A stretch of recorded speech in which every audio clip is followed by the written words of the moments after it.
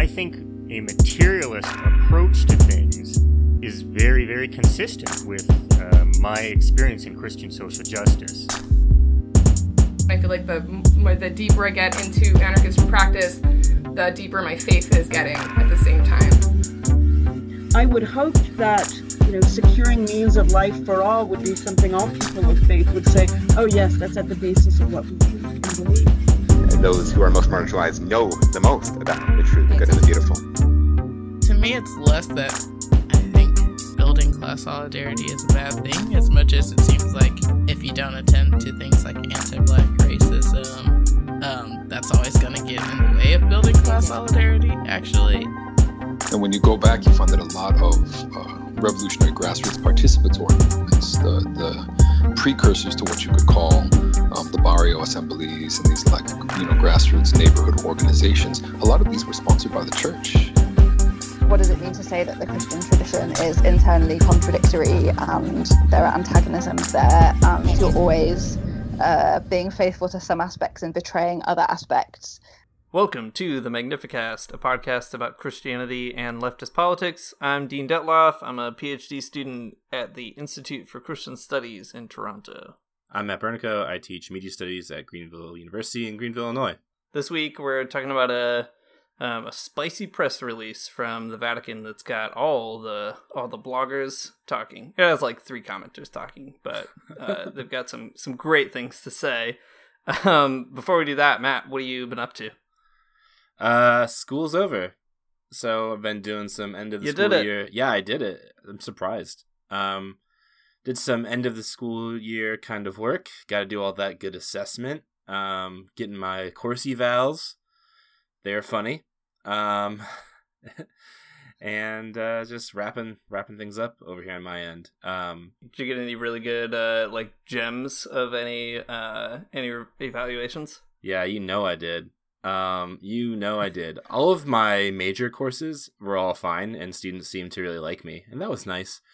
Nice. I did teach this sort of senior capstone where students did not like me as much,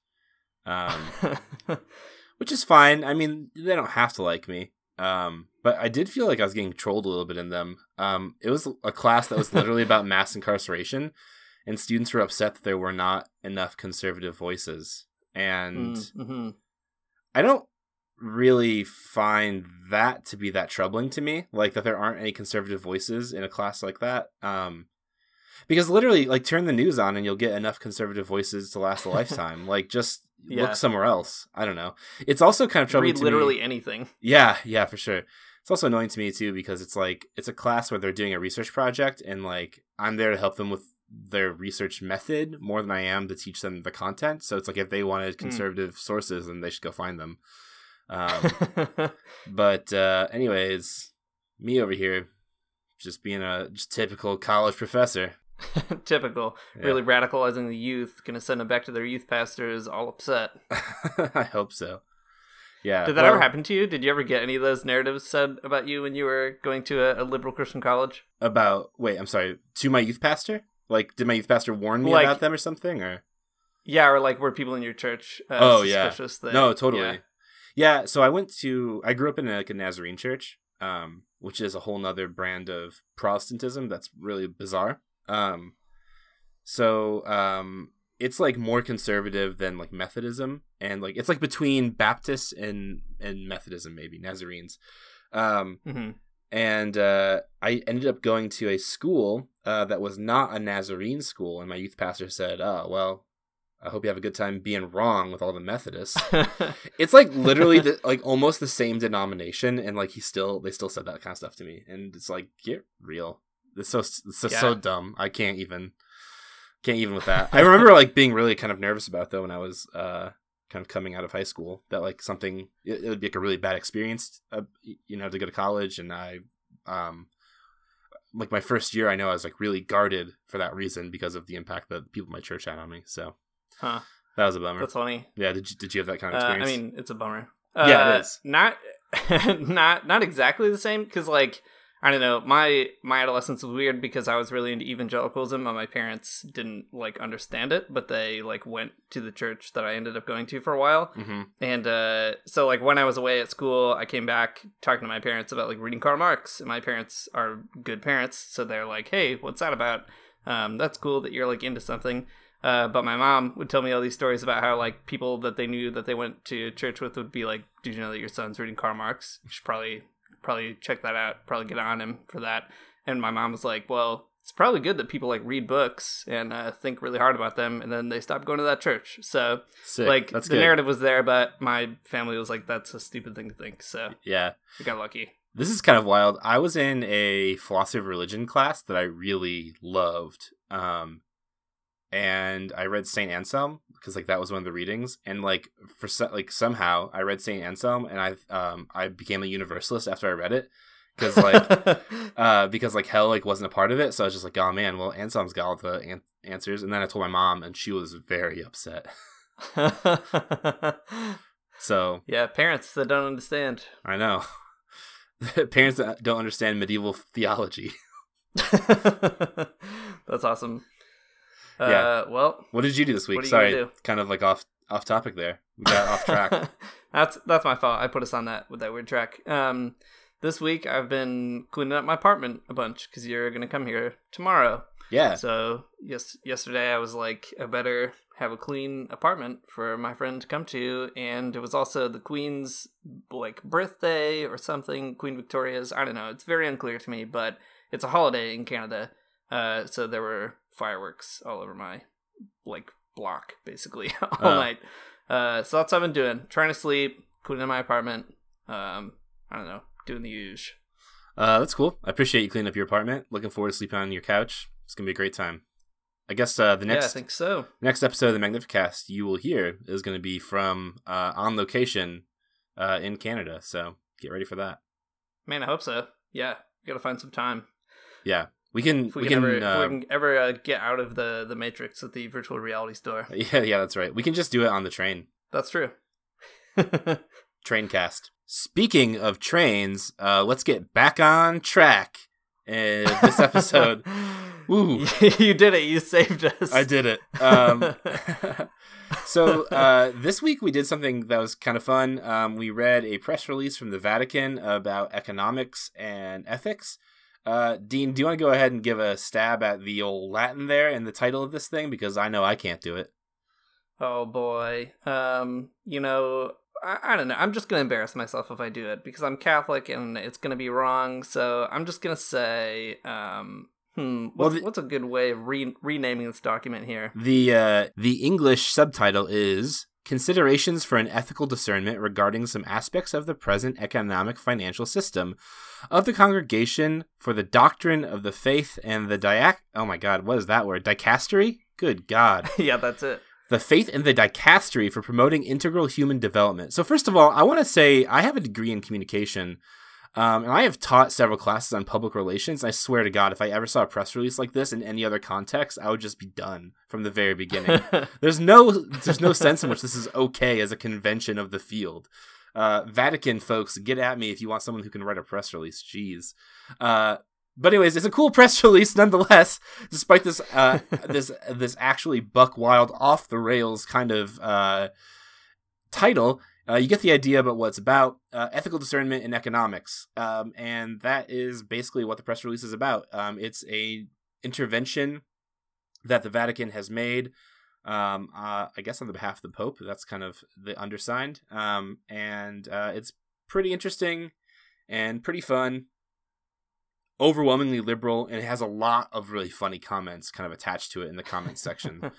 So we're going to talk about that today, and probably kind of dunk on it a little bit. But the comments that I've read that other more conservative commentators have made about this have made me way more sympathetic to the views of this document.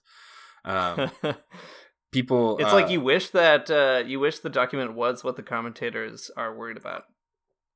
Yeah, absolutely. I think that if it really was a sort of George Soros funded Marxist document, it would be way better. But okay, well, so we're gonna get to the actual document itself in a minute. Basically, just kind of large overview. The idea behind it is that the Vatican thinks that economics should be something that we think of ethically, which is pretty straightforward Catholic social teaching from my understanding. They think that profits should ultimately benefit people and never just be sort of for the sake of profits. And that's cool. I like all of that. It's just a really basically a very compassionately written Keynesian economic document with lots of kind of Catholic inflection. And we're going to get to some of it in a minute. But before we do, we're going to start off by just kind of enticing you by reading some of the great comments that people have left about this document. So, Dean, do you want to read the first one? Yeah, sure. So these comments come from a number of places on the internet, but this is a really good one. So the document, it says, identifies imperfection and excesses in the world financial system. Even the world system is conceptual. I guess that's a little quick jab, which in effect is an argument for egalitarianism. It's not Marxist. It's Soroist, as in George Soros. That's a very important clarifying clause. Soros has influence with the pontiff on finances and poverty. Inequality is a prejudicial concept, I guess, because it assumes that one with less deserves the same as one with more.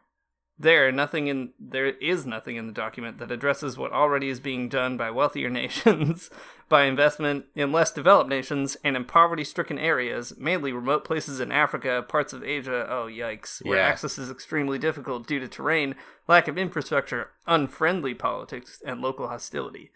Soros and the present Vatican promote a level playing field in which wealth is shared, with equal distribution and talent is rewarded. It's more indicative of idealism run amok, and arrogant disdain for the perceived wealthy corporate enemy blamed for poverty, than justice. So there's a lot going on here. Yeah, too much going on here. Soroist is a really good economic philosophy. I've never heard that term before, but now I know. Now I can add that one to my repertoire. Yeah, a new leftist political tendency I did not know about. But that's a wild take. I like the idea of the kind of Soros conspiracy behind everything, including the Vatican. So Soros is paying Black Lives Matter activists. He's paying all kinds of other folks, but he's also got the ear of the Pope. So Pope Soros, Cardinal Soros, whatever you want to call him, apparently he's pulling all the strings at the old Vatican bank. Hang on, I got to look up something about George Soros really quick. Is he Catholic even? No, I don't think so. That's so weird. Okay, so I just Googled this because I had to get to the bottom of this connection between Subcomandante Soros and the Pope. I can't really find the connection. I don't really understand what it is.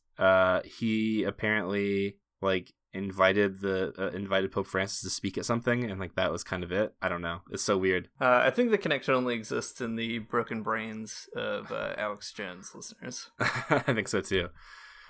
Cool. Well, there you go. There's a lot of problems in that comment. Besides that, especially I do the comment about they don't even say anything about what the wealthier countries are doing to help more poverty-stricken areas like Africa or Asia. Should the document have mentioned colonialism explicitly or something? That's how they got there in the first place. All right. Well, that's wild. Okay, here's another comment that is, I think, just as spicy, honestly. The position on economic inequality is very disappointing. Some of what they wrote seems to come straight out of the writings of Karl Marx. Do they not recognize the free markets along with personal liberty bring more people out of poverty than any centrally managed economic system? While free markets will never be perfect since populations within them will always consist of imperfect people, there has never been a system that empowers individuals to improve their lots in life as much as these based on freedom. I recall that when I was broke, I thought putting $1 in the weekly collection basket was a big deal. I thought the same thing about paying $15 a week out of my paycheck in income taxes. As a result of relatively free market economy, I now employ people who receive good wages and benefits under pleasant working conditions. I pay them. Believe that. Yeah, I know. I pay them significant levels of income taxes and am privileged to contribute regularly to over 50 charities, most of which are connected to my beloved Catholic Church. Oh my gosh. Sweet Mama Church. Yeah. This is not going to happen in centrally controlled economies because government bureaucrats and regulators do not have a clue as to how to create and manage businesses that produce goods and services that people actually want. It is unfortunate that the CDF, which is the organization that I think issued this document, has taken an Obama-esque view of economics. They need to adhere to their mission and promote teaching on our Christian duties to care for the poor without telling us that the economy needs to be tightly regulated government planners. Their socialistic views, if more widely adopted, will increase world poverty, not alleviate it. Oh my gosh, there's so much stuff going on here. I think my favorite part of this comment, though, is just like, I employ workers and they love it. And it's like, I am only imagine how pleasant of a person this is to work for based on this one comment alone. I mean, he contributes to over 50 charities, so the good news is, in the event that you actually get bad wages from this guy, one of his charities might come around and help you fill up your pantry. Oh my gosh. In one way or another, he's got you. He's got your back, so. one way or another is exactly right. Yeah, I especially like the idea that this is construed as a socialistic document when it is like explicitly. I mean, we'll talk about this more later, but it goes out of its way to keep reminding you that like that's not what it's doing. Yeah. So I don't know. It's just like anything other than brutal libertarianism, I guess, is socialism. Yeah. Well, also the conflation of writing straight from Karl Marx and an Obama-esque view of economics is really great. Those two things are exactly the same, actually. Yeah, that's true. That's right. I remember after 2008 when Obama started quoting Karl Marx and just nationalizing all kinds of industries immediately. That was a really, really Obama-esque economic situation. He was crazy about that. The socialization of all social programs and goods. Yeah, that's true. He did that. Well, speaking of socialism, I'll go ahead and read another comment that we've got here. So this one's quite short. The person says, equalization and redistribution says it all. These are very poorly coded words for socialism. In the end, that's what these bishops seek, misery for the masses. Dear fathers, just asking, but who will be doing the distributing? El Che? Yeah, I mean, that'd be cool. I'm down with that one. Yeah, I would be also very cool with that. I don't know a whole lot of bishops who would be personally, but I'd like to meet them. Yeah, for sure. Okay, one more and then we'll get into it. This is probably my favorite comment of all of them, and it goes a little something like this. First off, I'd like to say that it sounds like it could have been written by a communist. Second, it sounded all bad and said nothing about the good of free enterprise, so it is not written by a true Christian. Jesus himself often preached about the good of free enterprise, so that's how you know. Jesus was constantly talking about generating wealth for the sake of wealth. That was like his whole thing. Yeah, right after distributing all those loaves and fishes, he gave that really famous sermon about free enterprise and how important it is. That's right. The loaves and fishes were actually just free samples to get the masses hooked. That's it. Just sitting behind that food court glass, handing it right over on a toothpick. Oh my gosh. Yeah, cool. Well, if people think this much weird stuff about a document, it must be worth reading, and I think that this one is. So let's get into it. Dean, get us started here. Tell us where to start. Yeah. All right. Well, let's actually just sort of move through it. We'll pick out like a couple of pieces of the text and just unpack it and kind of identify some themes as we go. I think that, so I already said a bunch of stuff on Twitter, so I don't know if you follow me, then sorry, you're going to hear it again. But what I think is most interesting about these comments and reading this document is that if you are a Marxist, you're actually probably going to be sort of frustrated by a number of things that happen. But if you are looking for a kind of open door to maybe start arguing for a more kind of Marxist influenced economic position within the Catholic Church, the document actually could potentially help you. Not on purpose, but like you could reroute it in that direction. So yeah, you got to read it kind of sideways. Exactly. So I think the opening paragraph is kind of a good place because it starts out sort of acknowledging neoliberalism in a way, and then also kind of contains maybe a reason for a Marxist critique of its own document, but it kind of leaves that open. So it says, what is needed on the one hand is an appropriate regulation of the dynamics of the market, and on the other hand, a clear ethical foundation that assures a well-being realized through the quality of human relationships, rather than merely through economic mechanisms that by themselves cannot attain it.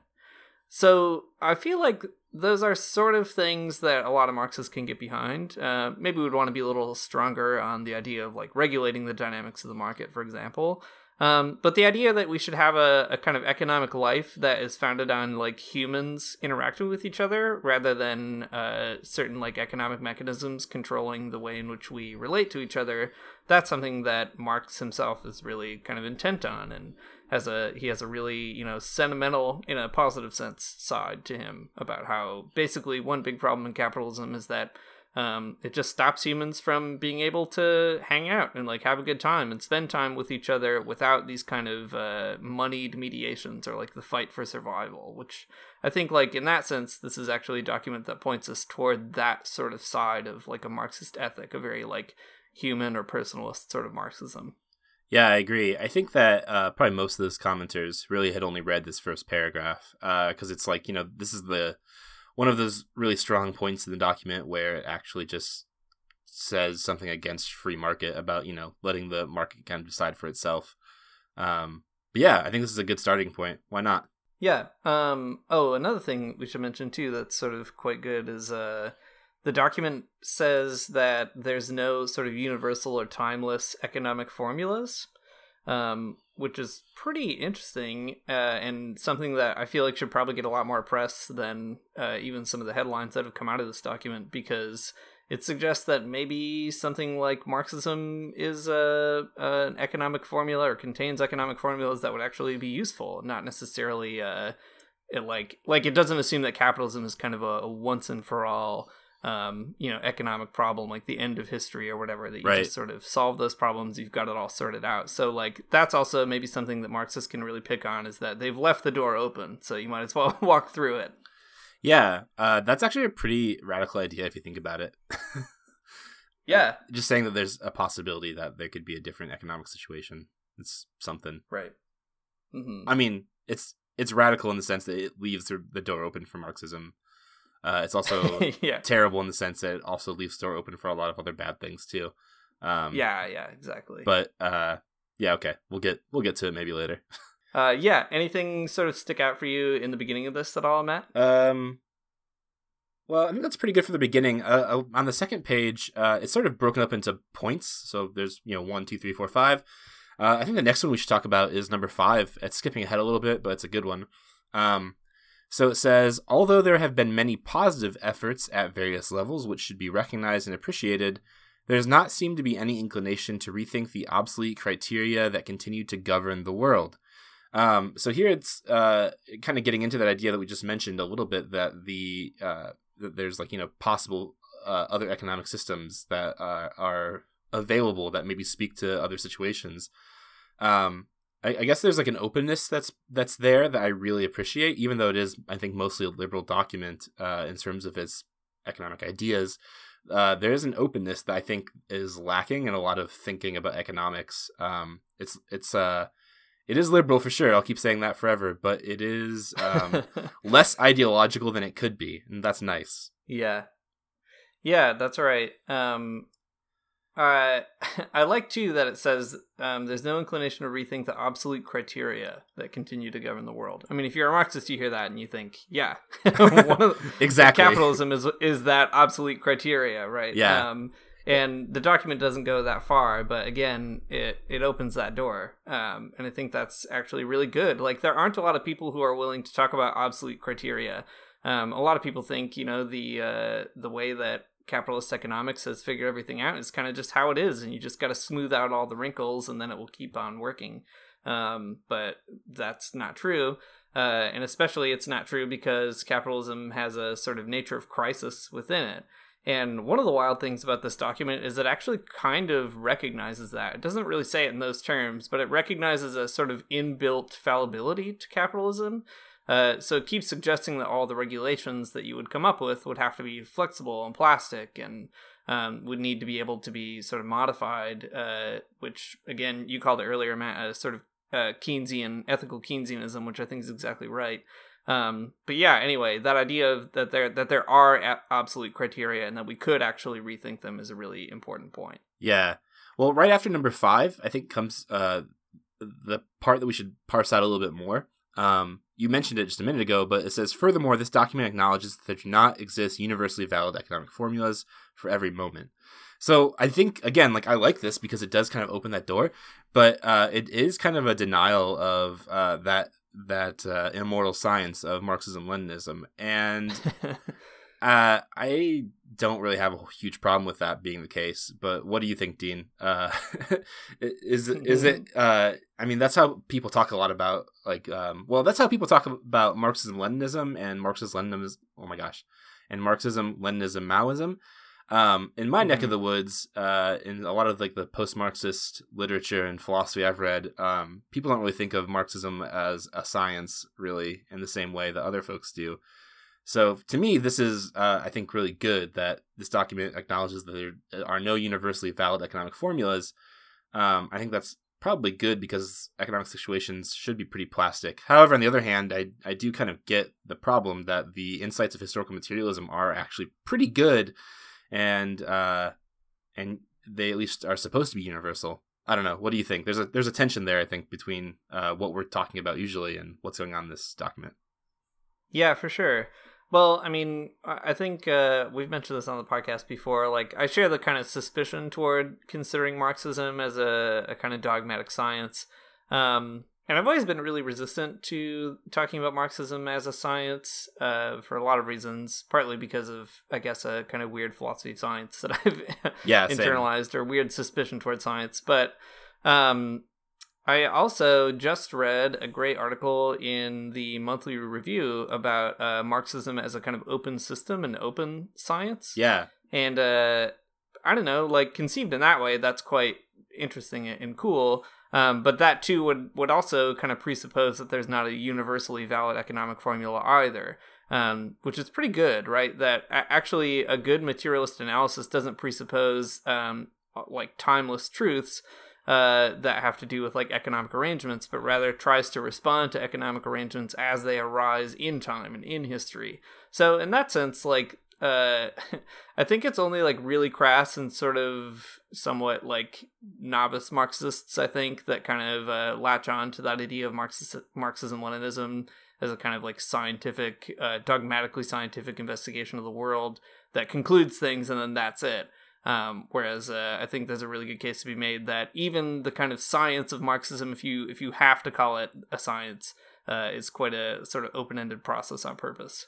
Yeah, I mean, if we want to conceptualize it that way, I think I'm down. Like, that whatever the situation is, like, if Marxism-Leninism being a science means responding to the material conditions, then I guess, like, that's kind of a scientific, that's fine. But it is super open, right? It's like, materialism is more, to me, a philosophical commitment than it is a scientific one. Yeah, sure. I don't know. It makes sense. Yeah.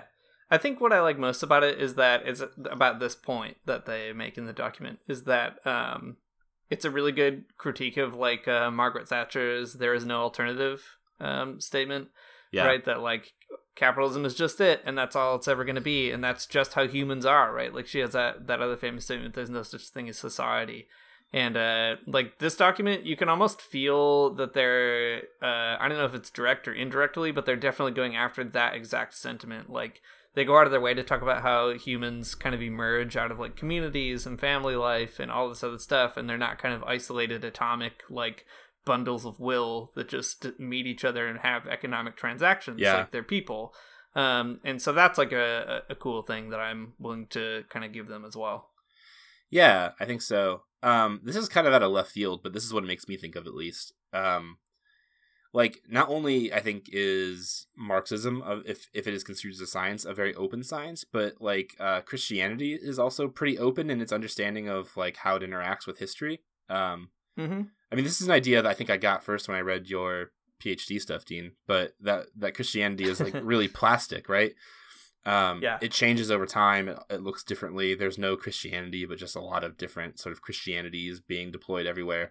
It really makes me think of this book that I read once that was really wild called The Canticle for Leibowitz, which is like the only Christian science fiction book I think that I've ever read and ever want to read. But basically it's like a post-apocalyptic world where there's an order of monks. And what I like about it is it just demonstrates that Like, the church has always been, like, hierarchically, the church is geared towards sort of, like, a flexibility, and that it can take up lots of different forms throughout history. And, I don't know, that should make us feel maybe suspicious of the church, but also maybe kind of good about tradition and how it can, like, reach backwards and forwards in some dynamic ways. Yeah, I think so. No, that's good. We can also kind of use that as a good way to talk about how this document is sort of trying to wrestle with its own tradition, the Catholic social teaching tradition about economics. Yeah. And in doing so, it sort of draws from this relational personalism, you could call it. So there's all kinds of stuff in here about the dignity of the human person and how that's one of the big problems for them with how capitalism exists now, is that it ignores that dignity and it makes it more and more difficult for people to see it in each other. And there's something about that that's actually true and existentially real.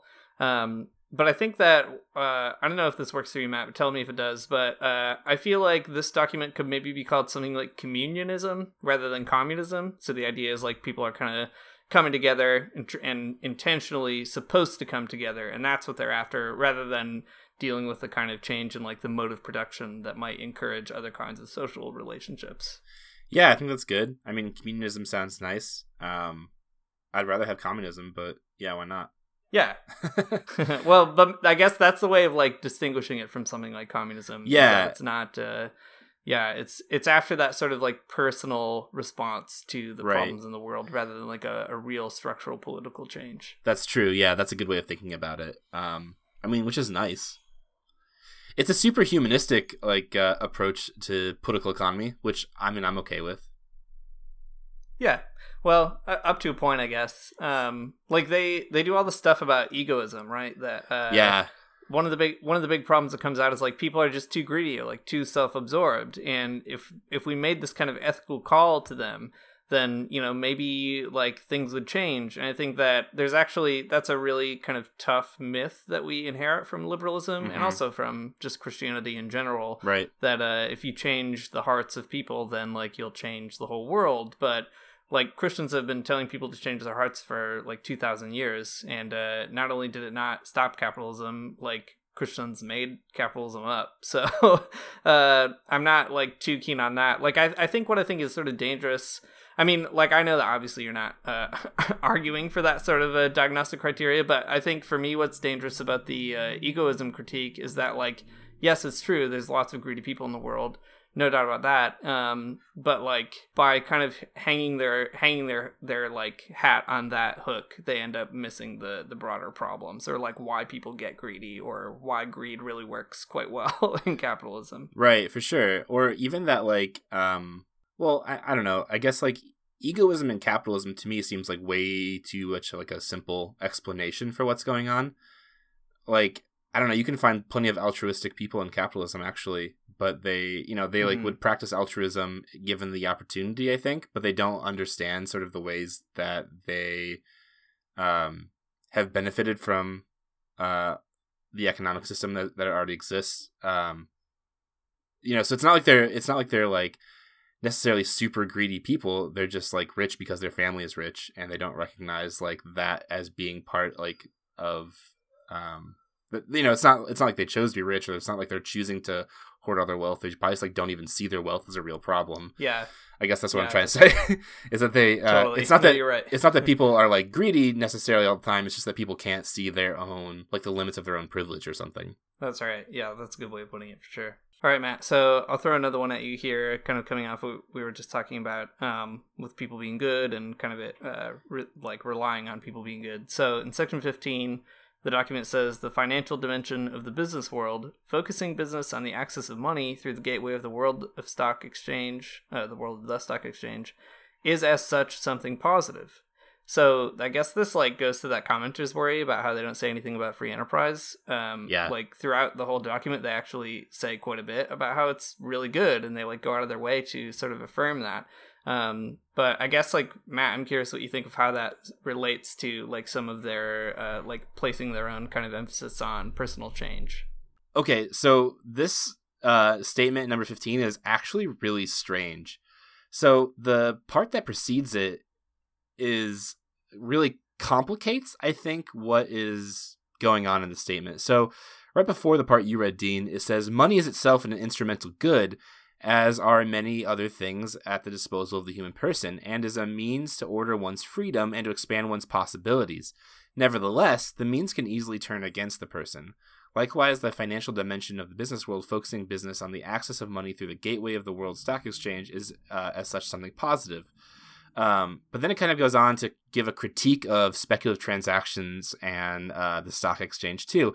So it is playing off of that idea, it's it kind of shoves away like the financial capitalist model that we have today, but it wants something different that is even weirder, that as money as an instrument of the individual. So it's like the stock exchange is bad, but it's bad because like people could just make better decisions directly or something.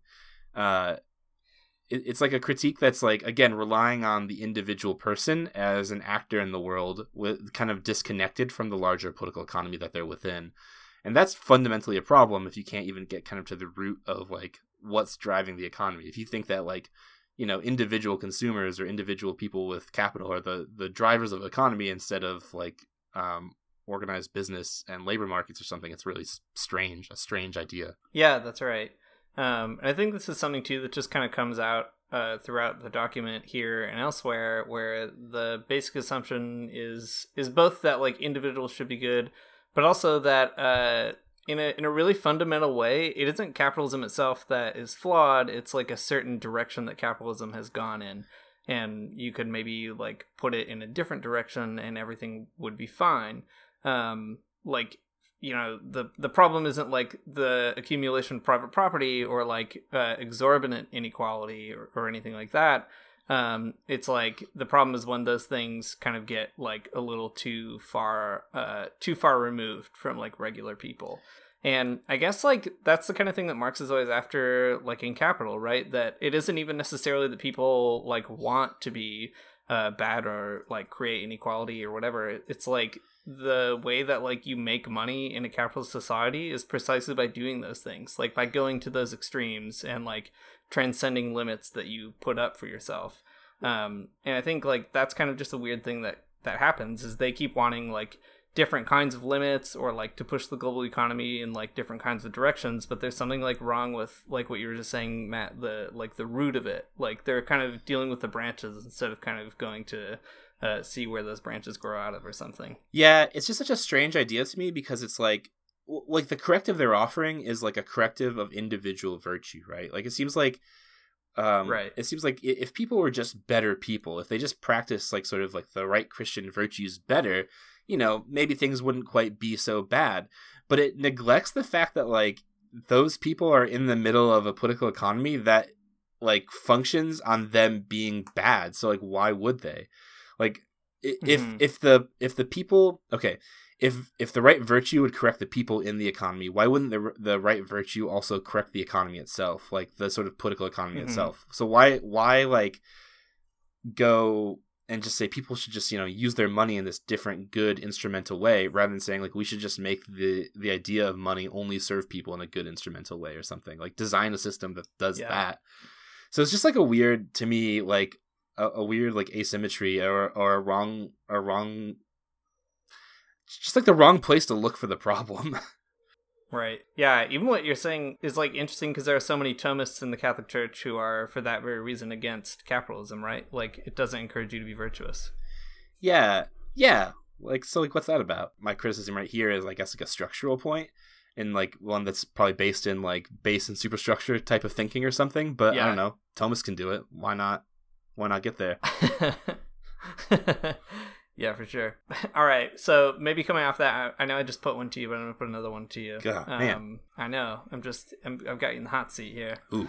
Phone a friend. So they have an analogy that they go to that is kind of wild. So this is in section 19.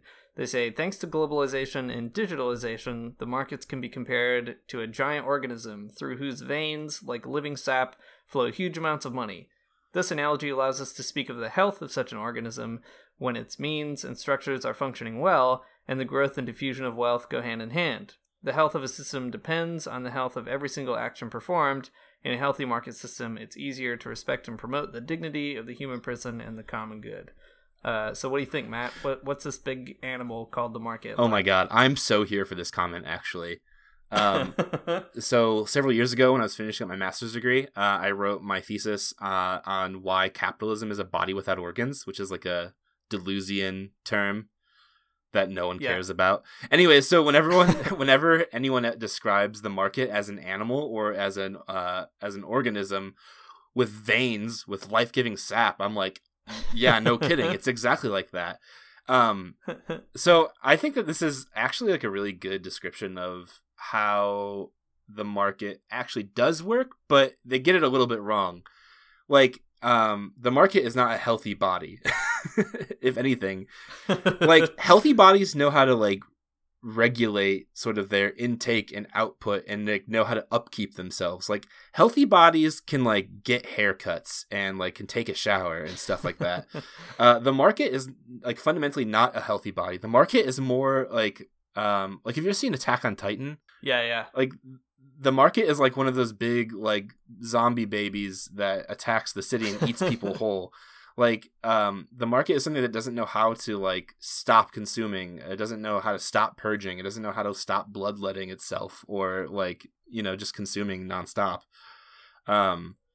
So like, they're not wrong. Like, the health of a system depends on the health of every single action performed. Like, that's true. But like, this is a body that's fundamentally only has like maybe like 3 parts to it. Like, if the market were a body, it has a mouth, it has a stomach, and it has a butt, and like it's constantly just cycling through those things. It consumes and it purges. So I like this picture, but it's kind of, they're being way too optimistic or way too nice about what the market as organism actually looks like. Because markets do like one thing. They like consume and expand, and like they get bigger and they find more places to consume and expand, and like they find ways to sort of purge itself of the thing it doesn't need anymore. And like, that's what the market does. That is the market as an organism. I like that a lot. Also very gross in a good way. Super gross. Yeah.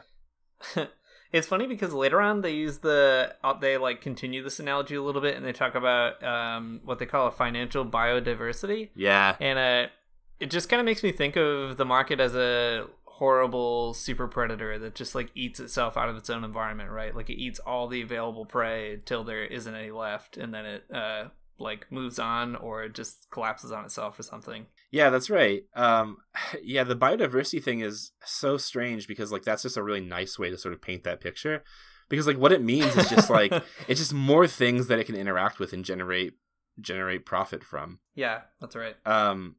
Going back a bit, I mean, like, so I think it's a nice picture. I think they just get some of it wrong. Something that we skipped over, but I want to move back to it really quick, is number 17. Did you read that one? It says... Yeah, that's a really good moment. Yeah, so it says, what is morally unacceptable is not simply to profit, but rather to avail oneself of an inequality for one's own advantage.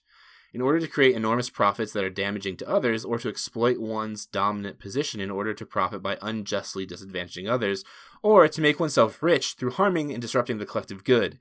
I guess to me, this is like, this is the corrective that their number 19 and their number 20 actually really need. That like, the organism of market can't just be one that's like let loose to do whatever, and in sort of a biodiverse ecosystem that it's in. Like, it needs rules for itself. It needs a logic that is an alternate of just like expansion and consumption. Yeah, though I think they try to provide that, even here in this criticism, right? That like, the only way you get a healthy sort of organism, to stick with their analogy, is to kind of put it in the right kinds of limits, like where you respect, each part within or something like that. But the tough thing about it is, like, so they say what's morally unacceptable is not simply to profit, but to avail oneself of an inequality for one's own advantage. But, like, that is what capitalism is, right? Yeah. Like, how could you ever profit without availing yourself of an inequality for your own advantage? Like, that is literally what it means to gain private wealth, to, like, expropriate the surplus labor of your workers. Right. Like, that there's no way to get profit other than that. Yeah, because if you did not avail yourself of an inequality for your own advantage, you just pay your workers like all of the money that they're owed. Yeah, exactly. They would get all of your profits, and you wouldn't be the boss anymore. Which, if that's the point, then cool. But I don't think that's what they intend. They, mean something else. There's a certain vagueness to a lot of this too that is, I guess, characteristic of sort of moral religious language that I'm not a fan of. So, right, yeah, whatever. I will say though, like in all these kind of critical moments, there's actually a really nice paragraph in section 17, and it reminded me a little bit of like what Marx famously kind of describes communism as in the German ideology. So they say, what is demanded is an initiative above all for the renewal of humanity in order to reopen the horizons towards that abundance of values which alone permits the human person to discover himself or herself and to construct a society that is a hospitable and inclusive dwelling place with room for the weakest and where wealth is used for the benefit of all, places where it is beautiful for human beings to live and easy for them to have hope.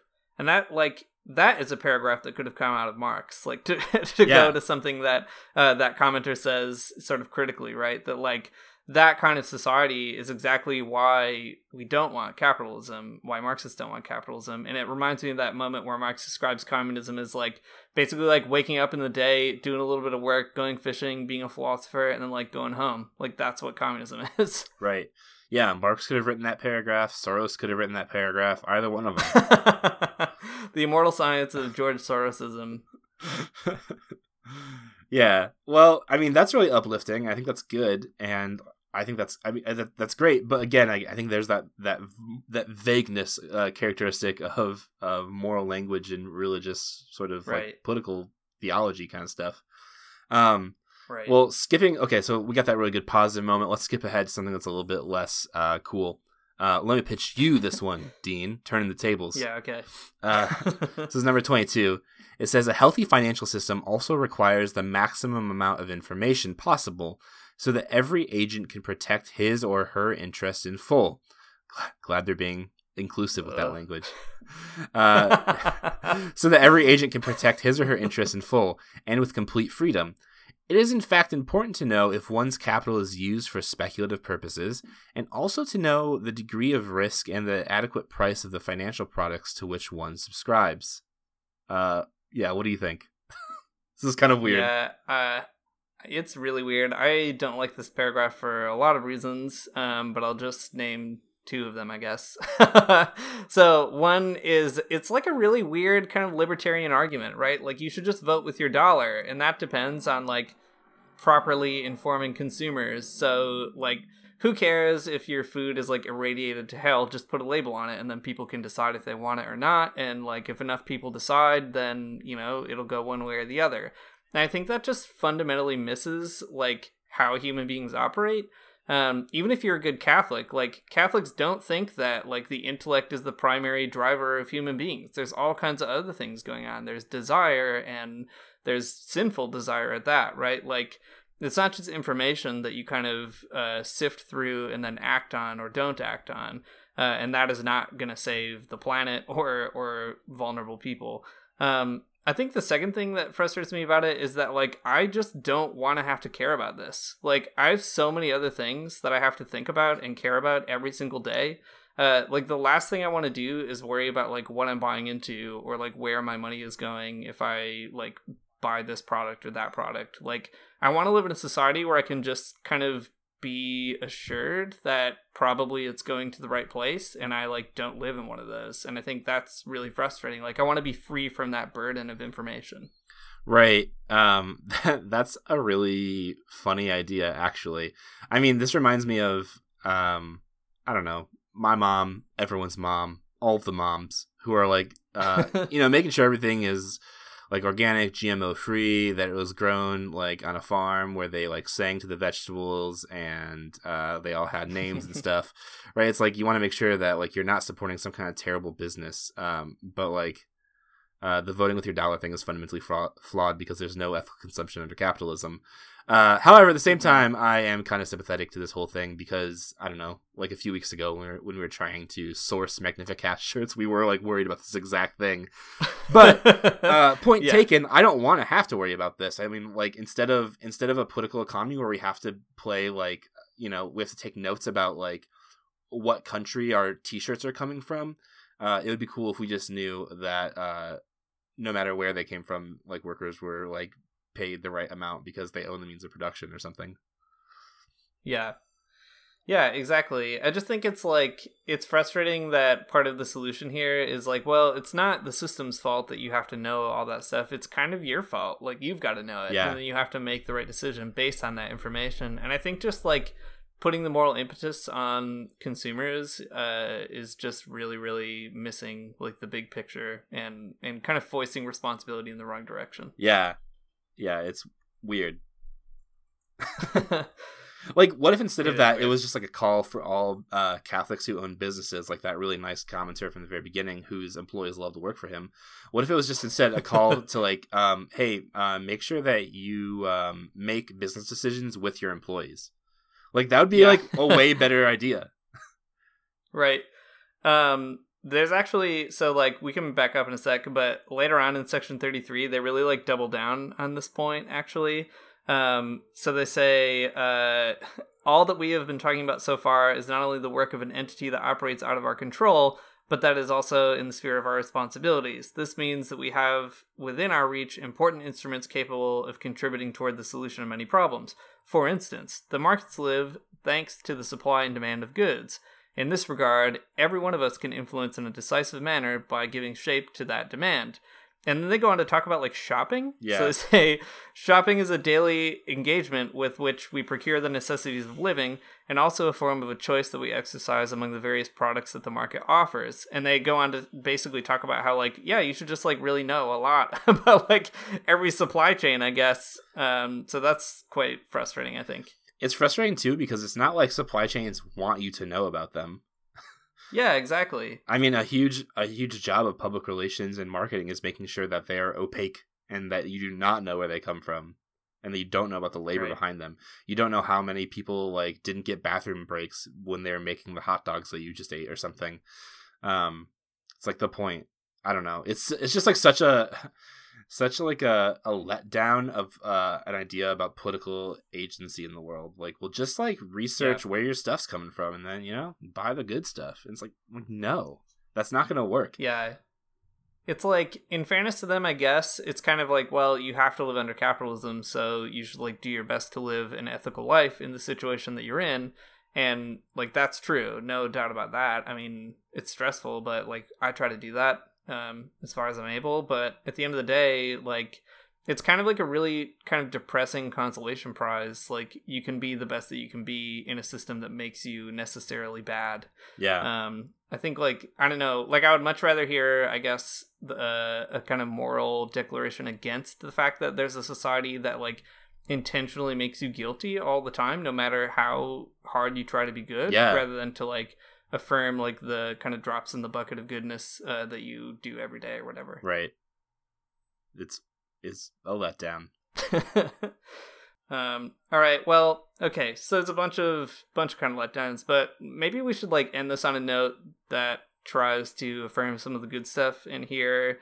Beyond just like the utopic stuff, they do talk a lot about like trying to hold different people responsible for financial disasters and, you know, the evils that happen. Like, there is a certain kind of structural critique, and it's not all just personal.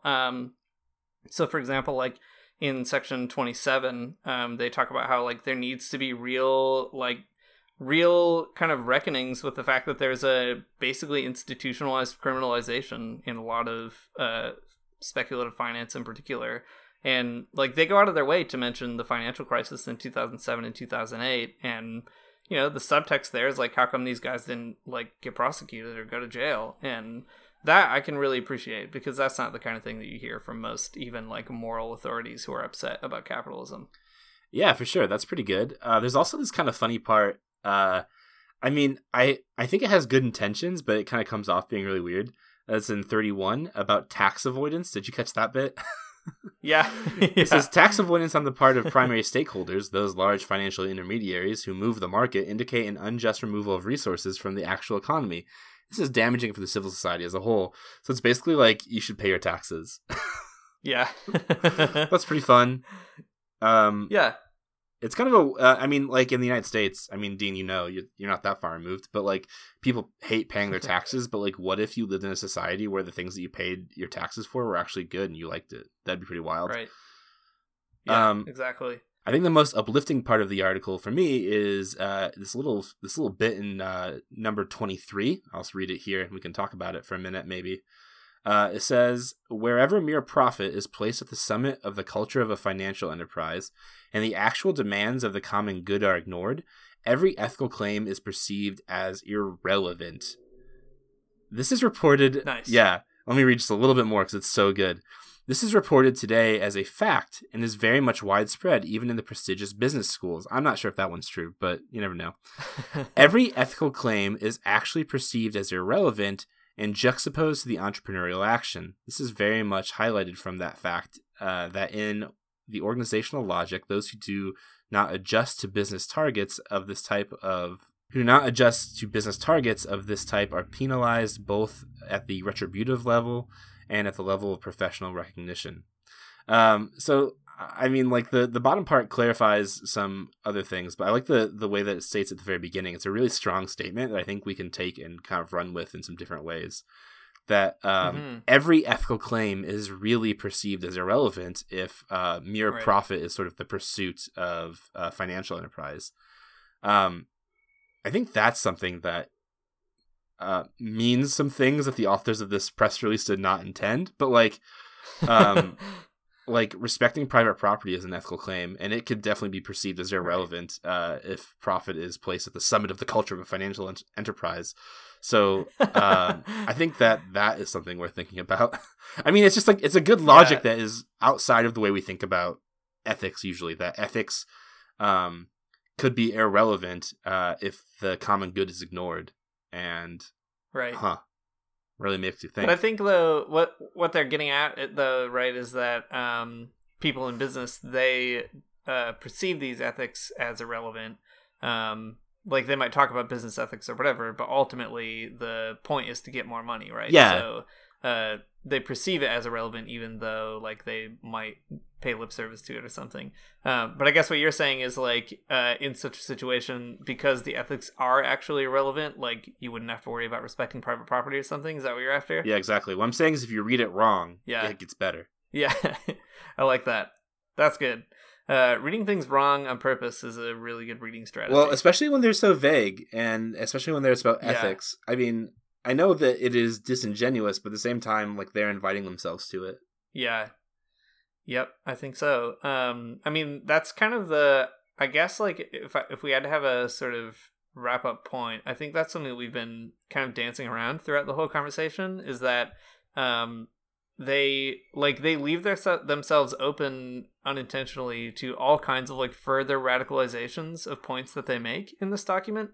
And maybe like the kind of Christian leftist task is to both like greet these kinds of press releases with a certain amount of skepticism and suspicion, but also greet them with the intention of taking them more seriously than their authors do. Yeah. And really like pushing the points as far as they actually naturally go.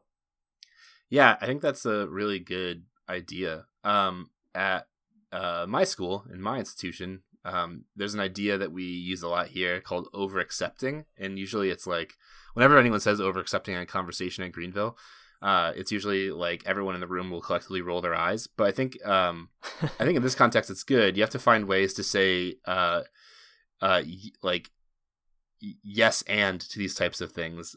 Like this is what they're saying, and like how do we do it and take it extremely seriously and like make it really work. And I think that's kind of what we're trying to do here. So yeah, that's right. So I can affirm some of these things if I read them from an angle. Right. Yeah, I'm waiting for the like Christian situationist détournement of this document. It's a good idea. Someone should do that. Yeah, Friendly Anarchism and the like Friendly Fire Collective should do it. Yeah, I think they are more creative than us and definitely have the sort of brains for it. Yeah, they also have that good just like anarchist aesthetic, which lends to being fun and playful. Yeah, definitely. Not like these boring scientific Marxists. I know. Too much science over here. Sitting in the lab all day.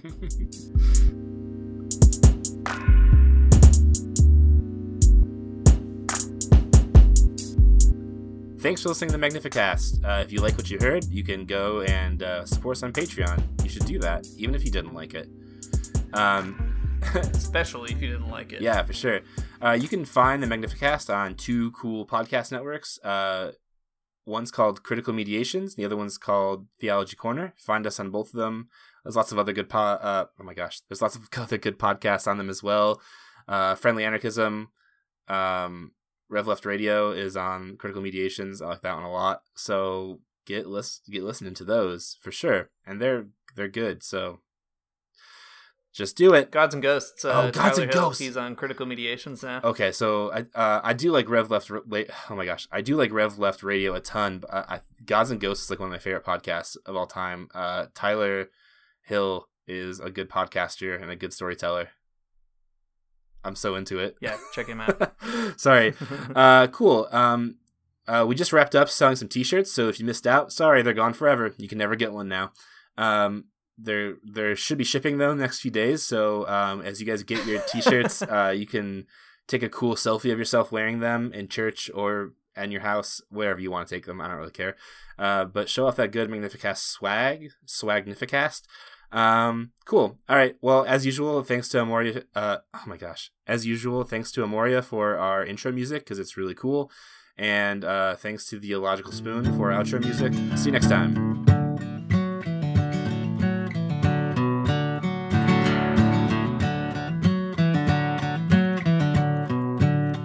I don't wanna get up for church in the morning, souls alive. Heaven come to earth and there won't be no church. We'll meet down by the riverside. There we'll swim with all creation. Never get tired, never bored. Don't worry, someday there'll be no dam between us and our Lord.